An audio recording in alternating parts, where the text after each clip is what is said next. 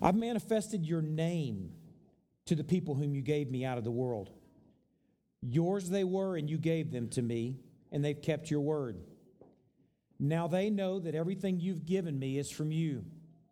For I've given them the words that you gave me, and they've received them and have come to know in truth that I came from you, and they've believed that you sent me. I'm praying for them. I'm not praying for the world, but for those whom you've given me, for they are yours. All mine are yours, and yours are mine, and I'm glorified in them. And I am no longer in the world, but they're in the world, and I'm coming to you, Holy Father. Keep them in your name, which you've given me, that they may be one, even as we are one. While I was with them, I kept them in your name, which you've given me. I've guarded them, and not one of them has been lost, except the son of destruction, that the scripture might be fulfilled. But now I'm coming to you, and these things I speak in the world, that they may have my joy fulfilled in themselves.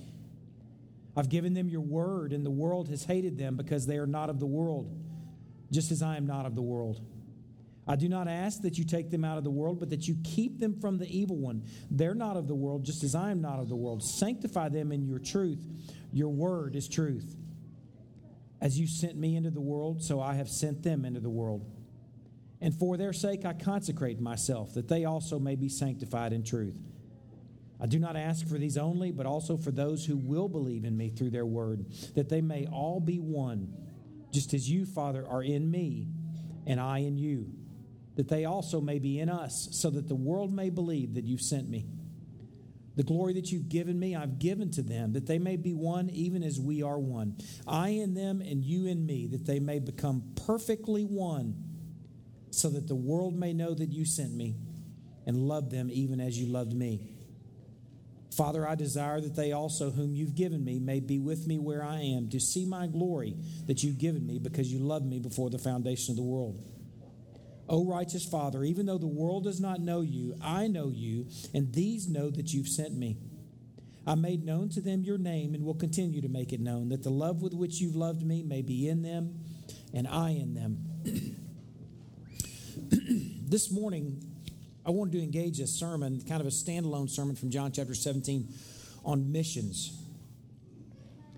We're going to come back to our glory study next week from John chapter 17, but John chapter 17 is chock full of rich mission truths. There's 4 observations that I want to engage that have to do with Christ being sent and his mission, God's mission, that translate to our mission. So we'll first unpack those 4 things regarding Christ's mission, and then we'll consider briefly the impact on our mission. First, we need to know that Christ was sent. In chapter 17, verse 18, it says, "As you sent me into the world, so I have sent them into the world."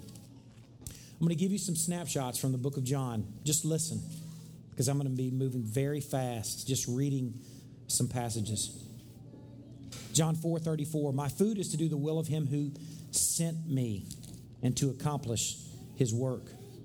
Chapter 5, verse 30, "I can do nothing on my own. As I hear, I judge, and my judgment is just because I seek not my own, but the will of him who sent me." Same chapter, verse 36, "The testimony I have is greater than that of John, for the works that the Father has given me to accomplish, the very works that I'm doing, bear witness about me that the Father has sent me."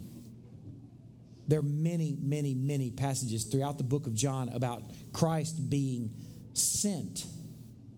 His being sent is so much a part of his work and his words and the good news that his very summary that we engaged in chapter 17, verse 3, of summarizing what is eternal life, is a believing on the Father and Christ whom he has sent.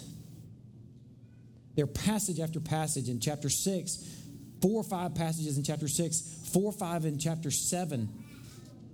There's 5 uses of it in chapter 8, 2 uses in chapter 9, 1 in chapter 10, 1 in chapter 11, 2 in chapter 12, 2 in chapter 13, 1 in chapter 14, 1 in chapter 15, 1 in chapter 16, and then chapter 17 is saturated with this notion of Christ being sent. Before we consider the importance of him being sent, I first want you to consider, what does it say about something if you're not sent? What does it say you're about if you are not sent. It says that you have no authority. It tells us that you're not part of a bigger plan. You're a renegade, a maverick, a rogue missionary. And I'm going to tell you right now, when it comes to missions, that's a paradox. Rogue missionary. I thought it might be sort of like a dude that buys a machine gun and goes down to the Army surplus and buys some camouflage utilities, fatigues, and puts on some combat boots, and then goes around town just starting hosing people down and saying that he's in the Army. He might even give himself some rank. That dude is not in the Army. That dude is a criminal. And that's what it means to go rogue, to go maverick, to go renegade, apart from being sent. On the flip side, what does it say if you are actually sent? It says that your work is endorsed. It says your work is approved. It says that your work is accountable. Christ's work was endorsed, approved, and he was, everything he said and did, he was accountable. It says you're working within a big plan and you're not cooking something up. It indicates planning and preparation. One of my favorite passages in the book of Galatians chapter 4, verse 4. Listen, I'll just share it with you briefly. It's a great picture of mission and endorsement and being sent. But when the fullness of time had come, God sent forth his Son, sent, born of a woman, born under the law, to redeem those who were under the law, so that we might receive adoption as sons. Christ was sent as part of a big plan, for big glory, for a big God. Something else that's true of his being sent is that he was sent out of oneness. There are many references to oneness in the book of John. Here, just a couple of excerpts. Chapter 14, verse 10, this is where Philip says, hey, Jesus, just show us the Father, and that will be enough for us. And Jesus says, do you not believe that I am, watch, in the Father, and the Father is in me? The words that I say to you, I not speak on my own authority, but the Father who dwells in me does his works. Believe me, I am in the Father, and the Father is in me.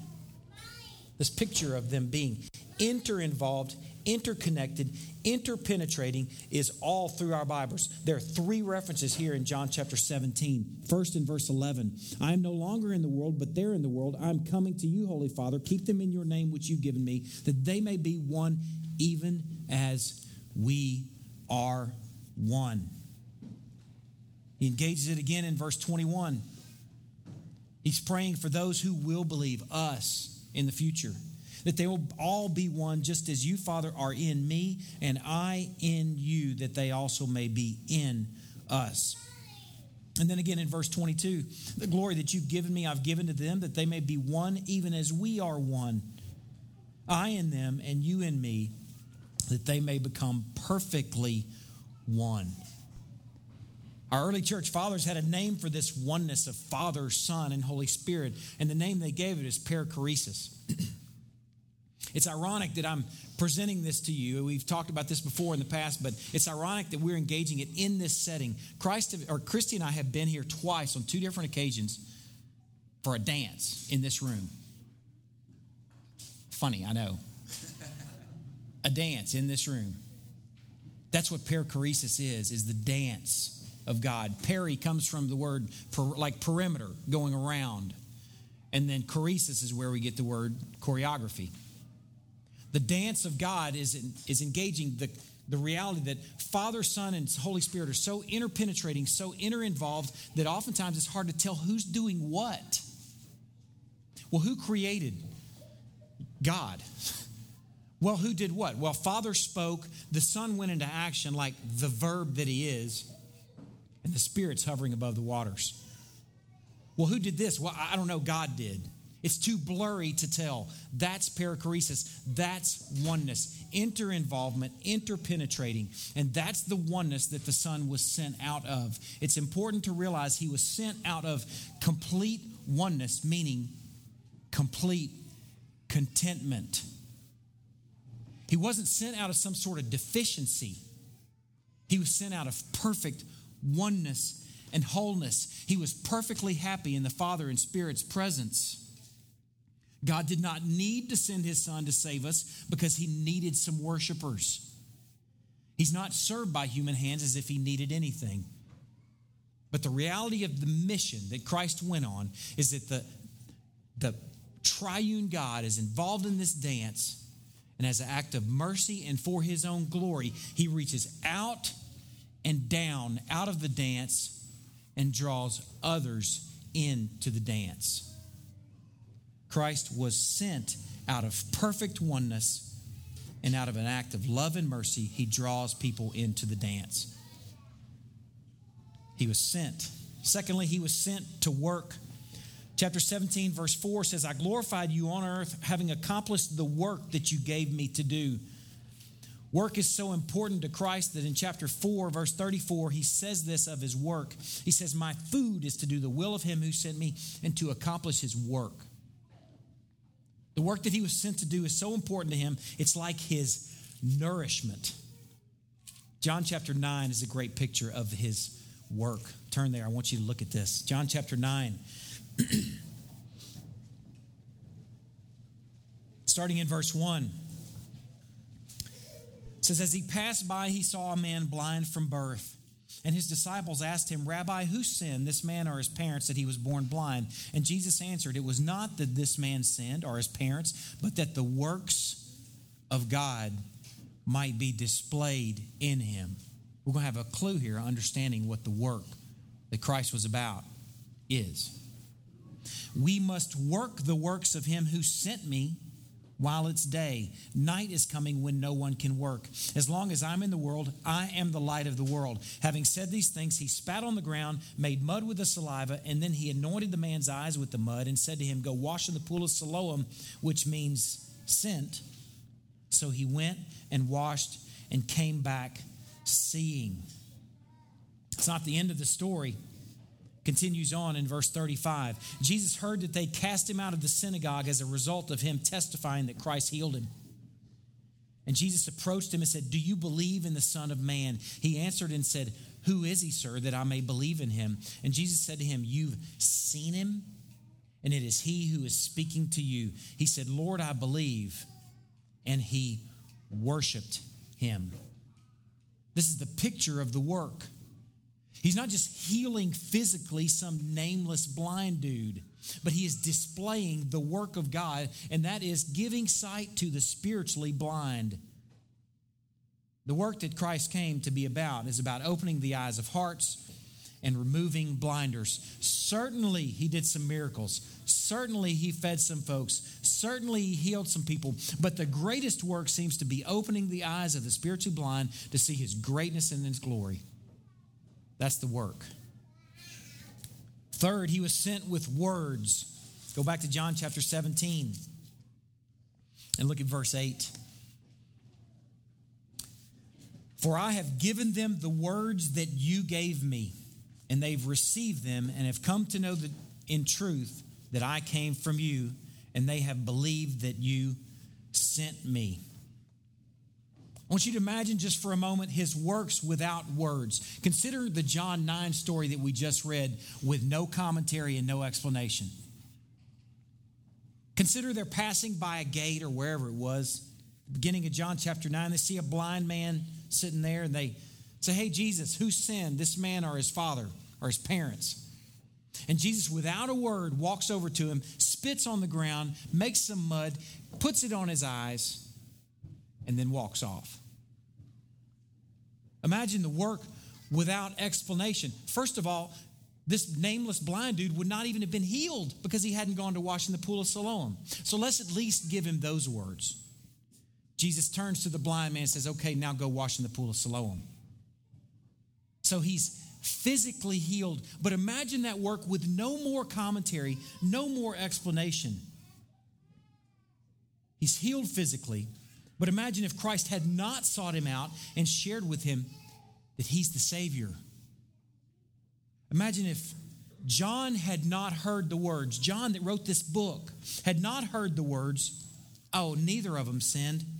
This man was blind from birth so that the works of God might be on display through him.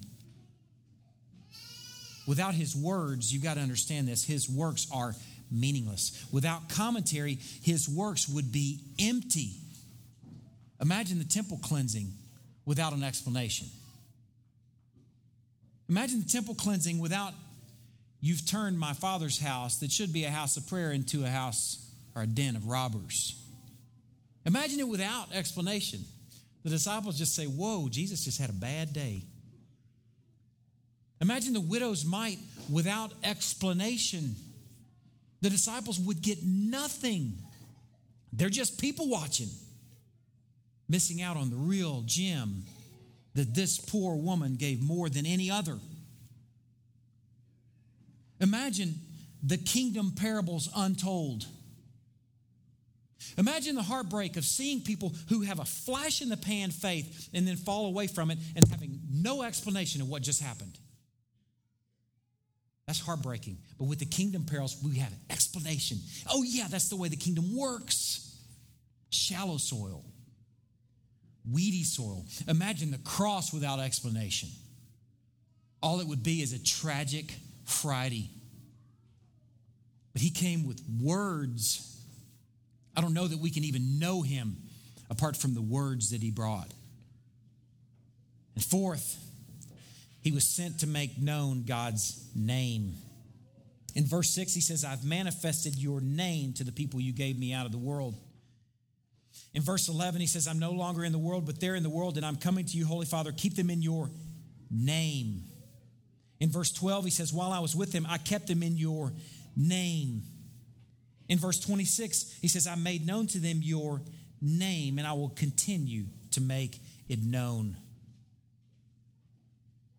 If you'd like to look over here, you can, but I'm already there. Exodus 33, listen to this, dealing with God's name.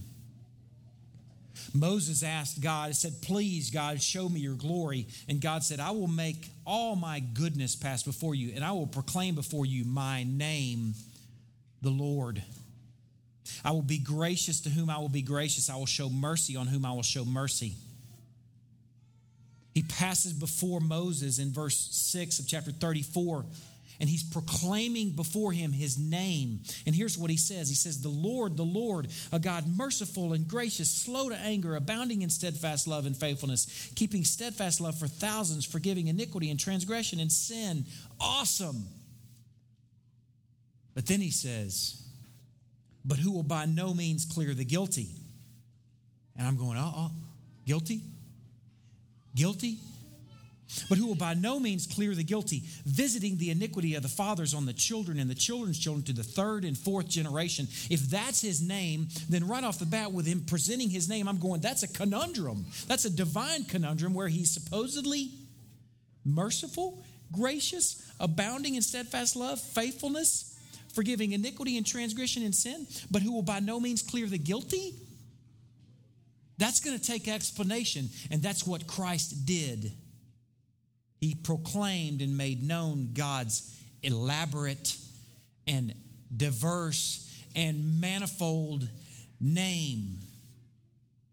He came and presented his character. That takes years to explain. We know this about God. We know that his works are manifold. We know his wisdom is manifold. We know that his thoughts are vast. His power is immeasurable. His mercies are great. His mercies never come to an end. His riches are immeasurable. All these words, these are direct references to passages in our Bible that tell us that this God that we worship is massive. So it takes time to make known his name. It struck me after 3 years walking with these 12, this 11 by this point. After 3 years, 24/7, engaging them every day, that he would say in John chapter 16, I have so much more to tell you. What? You couldn't say it in 3 years? 24/7? When you realize what he's about as part of his mission, is proclaiming and making known the name of a massive God, then 3 years is a flash in the pan. Of course, he's got so much more to tell them. It makes sense given the name he's sharing with them. You can bet that takes significant investment in time. Now, here's what this has to do with us. Those four realities about Christ's mission. He sent to work, he sent with words, he sent to make known God's name. Those four realities have direct application to our mission. In John chapter 17, verse 18, Jesus says, as you sent me into the world, Father, so I have sent them into the world. His mission informs our mission. Like Christ was sent first, we too are sent. This is so important that Christ associates his very identity and validates his very message with his sentness. Unless we believe he was only sent to those 11, and you trust that he was sent to those 11 and is sending those 11 to their offspring, and then sending those offspring to more offspring, you've got to trust and know that we too are sent. It's who we are. We could be called the sent. And we too are sent out of oneness. Just like he prayed here in these passages in John chapter 17, that his people would be one as he and the Father are one. We, like Christ was sent out of oneness, are sent out of oneness. What is it when someone wants to go to the mission field or wants to get some folks saved, yet they're renegades with no use for the local church? What is that? It's not a reflection of the mission of Christ. What would they escort people into if they themselves are not sent out of oneness? They would certainly not be escorting people into the oneness of the people of God, but they'd be escorting them into a fractured and factioned environment that's not what Christ prayed for here.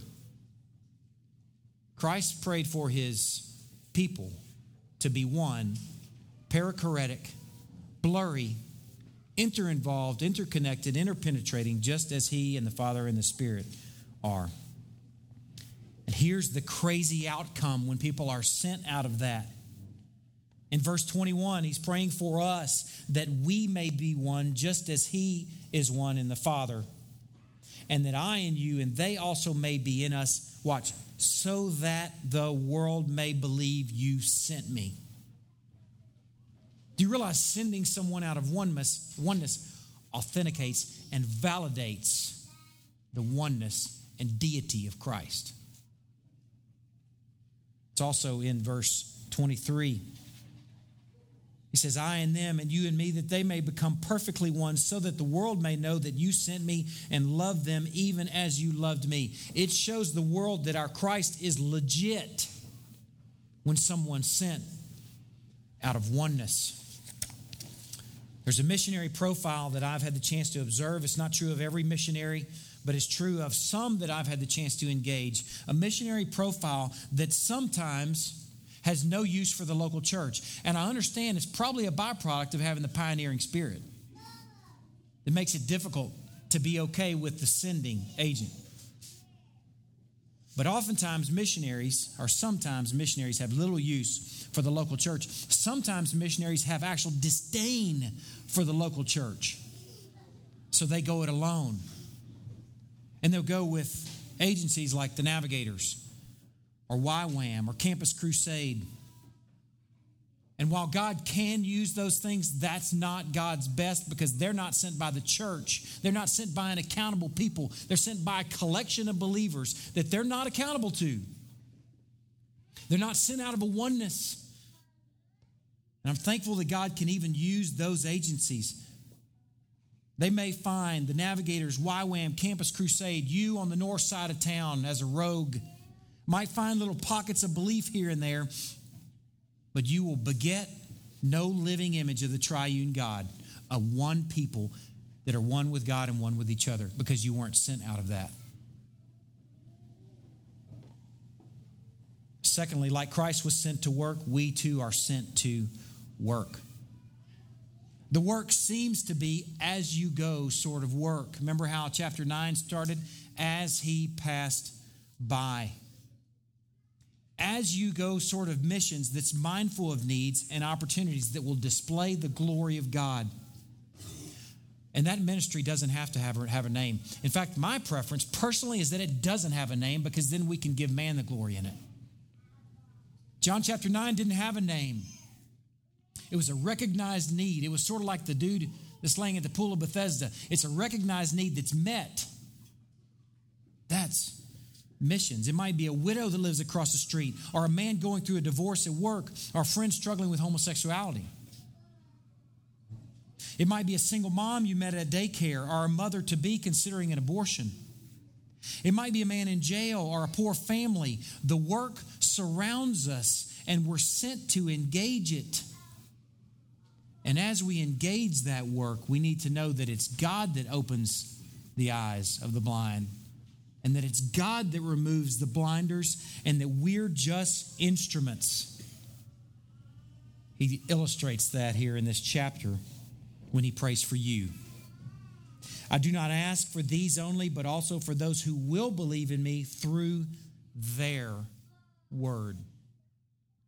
All we are is instruments, just like the disciples would be instruments for the early church. Instruments engaging those given to the Son by the Father. Third, like Christ was sent with words, we're sent with words. If we are to reflect the mission of God, we are missional to the degree in which we carry his word. Now, this is key. Doing nice things for folks without carrying his word to them is simply to pacify them and to postpone the inevitable judgment that they will face. It is doing them no justice. And in fact, it may be contrary worship, because you may become the person or the thing that they place their faith and trust in. If your nice deeds are void of words, you take away from the message instead of perpetuate it. Is to leave those folks ill-equipped. It's like a Band-Aid on cancer to be the nice person at L3 with no words.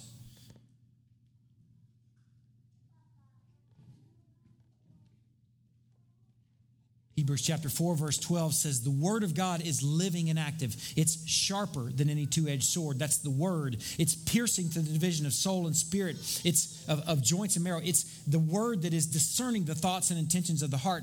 Being nice and silent at L3 won't do that. Being nice and silent in Jordan won't do that. It won't do what the word does. Of dividing between soul and spirit, of joints and marrow, discerning the thoughts and intentions of the heart. That's what the word does. And if we're to be sent as Christ was sent, then we go with words. Last, like Christ was sent to make known the name of God, we make known the name of God. Seeing our Christ spend 3 years, 24/7 with 12 men especially, tells me that disciple making takes time.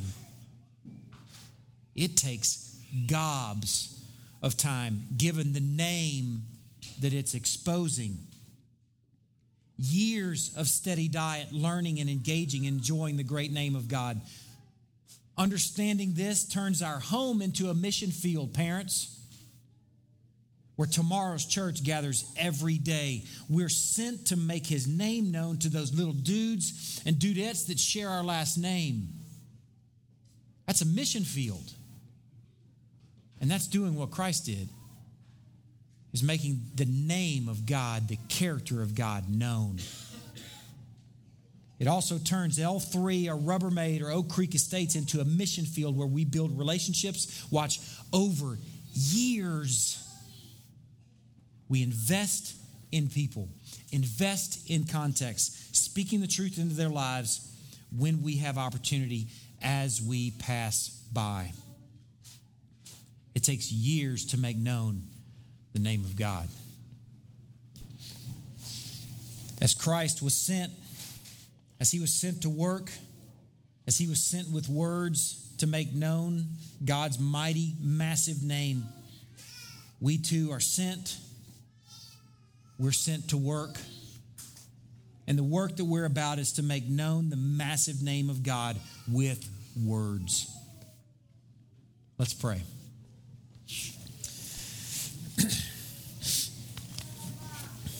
God, I'm thankful for these teachings on missions. I'm thankful that this morning we have a chance to set down a stone that we can come back to, a stone of reference, that we can discern the missions that we want to be about, the missions that we want to perpetuate. Lord, I pray from this passage that we can see the urgency of our being sent. Lord, I pray that we can see that we are sent with works and that those works unfold every single day as we bump into people.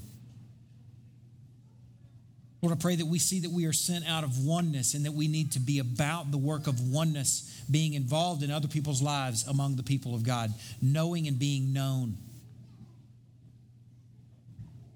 Lord, I pray from this passage that we can see that missions is bringing people into the dance, not because of some deficiency, but out of grace and mercy, putting your goodness on display as you pass by.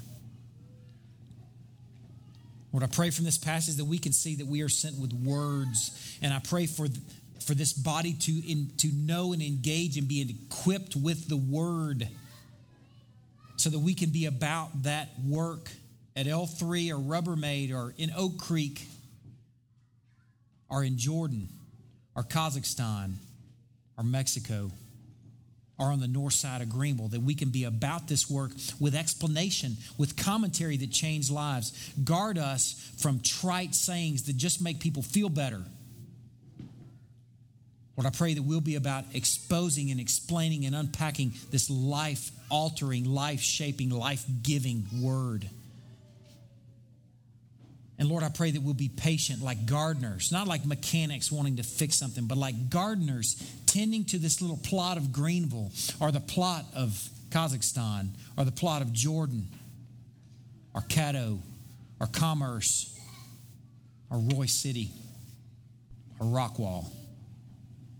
That we'll be patient, recognizing that you are the God of the garden, and that we'll sow good quality seed, trusting and knowing that your sheep will hear your voice and that your people will smell a sweet aroma as we worship you out loud. Lord, I'm thankful for this chapter. Thankful for the truths therein. Ultimately, I'm thankful for the Alpha missionary. We pray these things in Christ's name. Amen.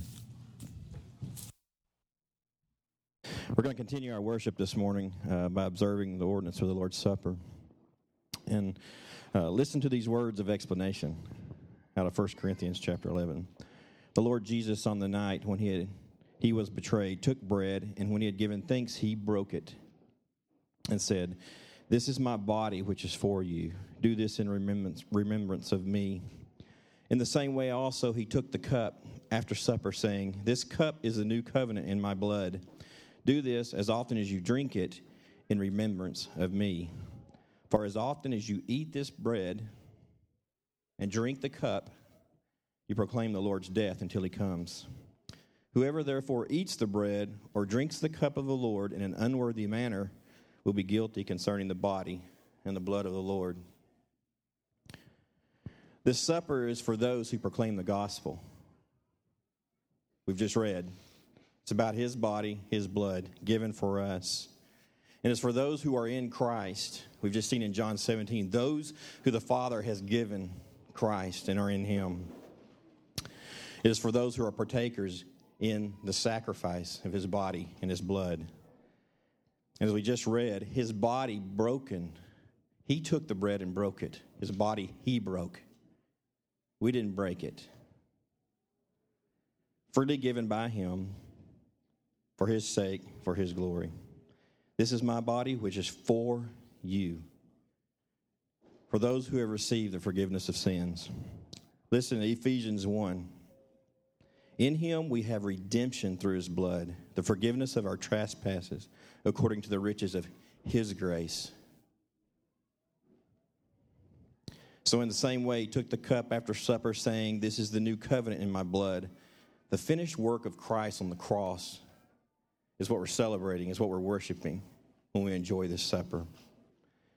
I want you to hear about this new covenant too, and it's foretold in Jeremiah 31. I'm going to share this with you. Just hang with me just a minute. Behold, the days are coming, declares the Lord, when I will make a new covenant with the house of Israel and the house of Judah, not like the covenant that I made with their fathers on the day when I took them by the hand to bring them out of the land of Egypt. My covenant that they broke, though I was their husband, declares the Lord. Listen to this. But this is the covenant that I will make with the house of Israel after those days, declares the Lord. I will put my law within them. I will write it on their hearts, and I will be their God, and they shall be my people. You hear God's work in that? You hear his sovereign work in that? And no longer shall each one teach his neighbor and each his brother, saying, Know the Lord, for they shall all know me. From the least of them to the greatest, declares the Lord. You hear it? Those he's given the Son, they will know me. They will know my word. It will be on their hearts. For I will forgive their iniquity, and I will remember their sin no more. So the supper we're going to enjoy is for his people. If you're visiting with us this morning and you are one with us in Christ, feel free to share and partake of the supper. If you're not, we ask that you don't partake. The word says here, you'll bring judgment upon yourself. The supper is for his people. Let's pray as we get more worship.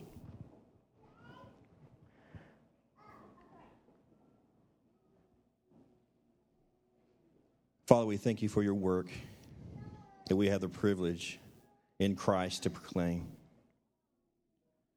Father, I pray this morning as we enjoy this supper together as your people,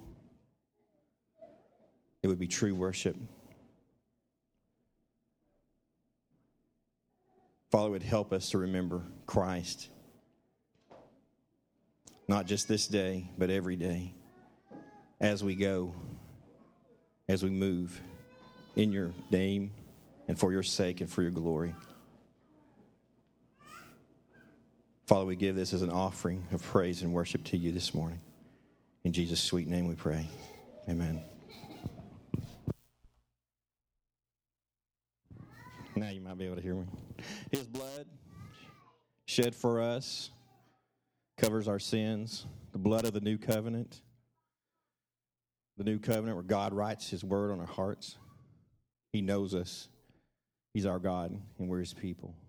Let's enjoy. I want to commend parents with little ones and commend little ones. Hadn't been our quietest mobile worship, but we're not concerned about it quiet. I want to encourage parents that might feel like, man, I'm not even sure that was anything because I've been wrestling my kids the whole time. I didn't even hear the message, and I can put myself in your shoes. We've got 3 of them. They're kind of out of that stage now, but we have been in that stage. Christy wrestled them by herself for years. You need to know that even if a child does not get the message, they realize they're part of something when they sit and they listen and engage the word. They see mom and dad with a big book open, or they see mom and dad trying to listen to something. It'd probably be sort of like the Israelite children moving across the wilderness that are traveling with mom and dad. They don't know what they're doing, but they realize they're part of something. They're part of a journey and a movement, and as they age, they catch pieces. It's sort of like learning a language. You can learn a language by sitting in a classroom, or you can learn a language by immersion. And our children are learning this journey that we're on by immersion. So while we don't do this every week, we're okay with doing it some, so children realize they're part of something. This is sort of a big picture of what's hopefully going on in your homes each week. As you're thinking, man, my kids aren't going to get that. Do it anyway. You'll be surprised. You'll be surprised what they get when you sit and just read together. Read a chapter of the Bible as a family and see what God does with that over months and years, presenting the name and character of our God. It takes time. And you got to think like a gardener. Don't think like a mechanic that gets things fixed. Think like a gardener that tends to the garden of little hearts and the garden of Monday. Just tend to it and let God be the God of that garden. Engage your children with something that matters. This is a big picture of that. And in the chaos, some of you got something. And those of you that didn't, we have it online.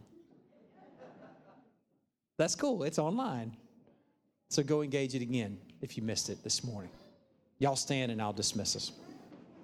We'll be back at Crosspoint Fellowship campus next Sunday. So if you come here, we won't be here. We'll be there. And until further notice, we'll be there. Then we'll be somewhere else because the church travels. We're mobile. Let's pray. God, thank you so much for this setting here on Lee Street. Thank you for the chance to enjoy you in this place where we've not enjoyed you before. I wonder if church has ever happened in this building. As I'm sitting here thinking about it, I know it was a post office. I know there's been some dancing. I know there's probably been some other activities. I wonder if church has ever gathered here. Your name was enjoyed this morning. We love you, Lord. We thank you so much for the finished work of Christ, for the chance to gather this morning as a people with every person here, even the littlest ones. We love you, Lord. We entrust the rest of this week or this next week to you as a sacrifice. In Christ's name we pray. Amen. Thanks, y'all.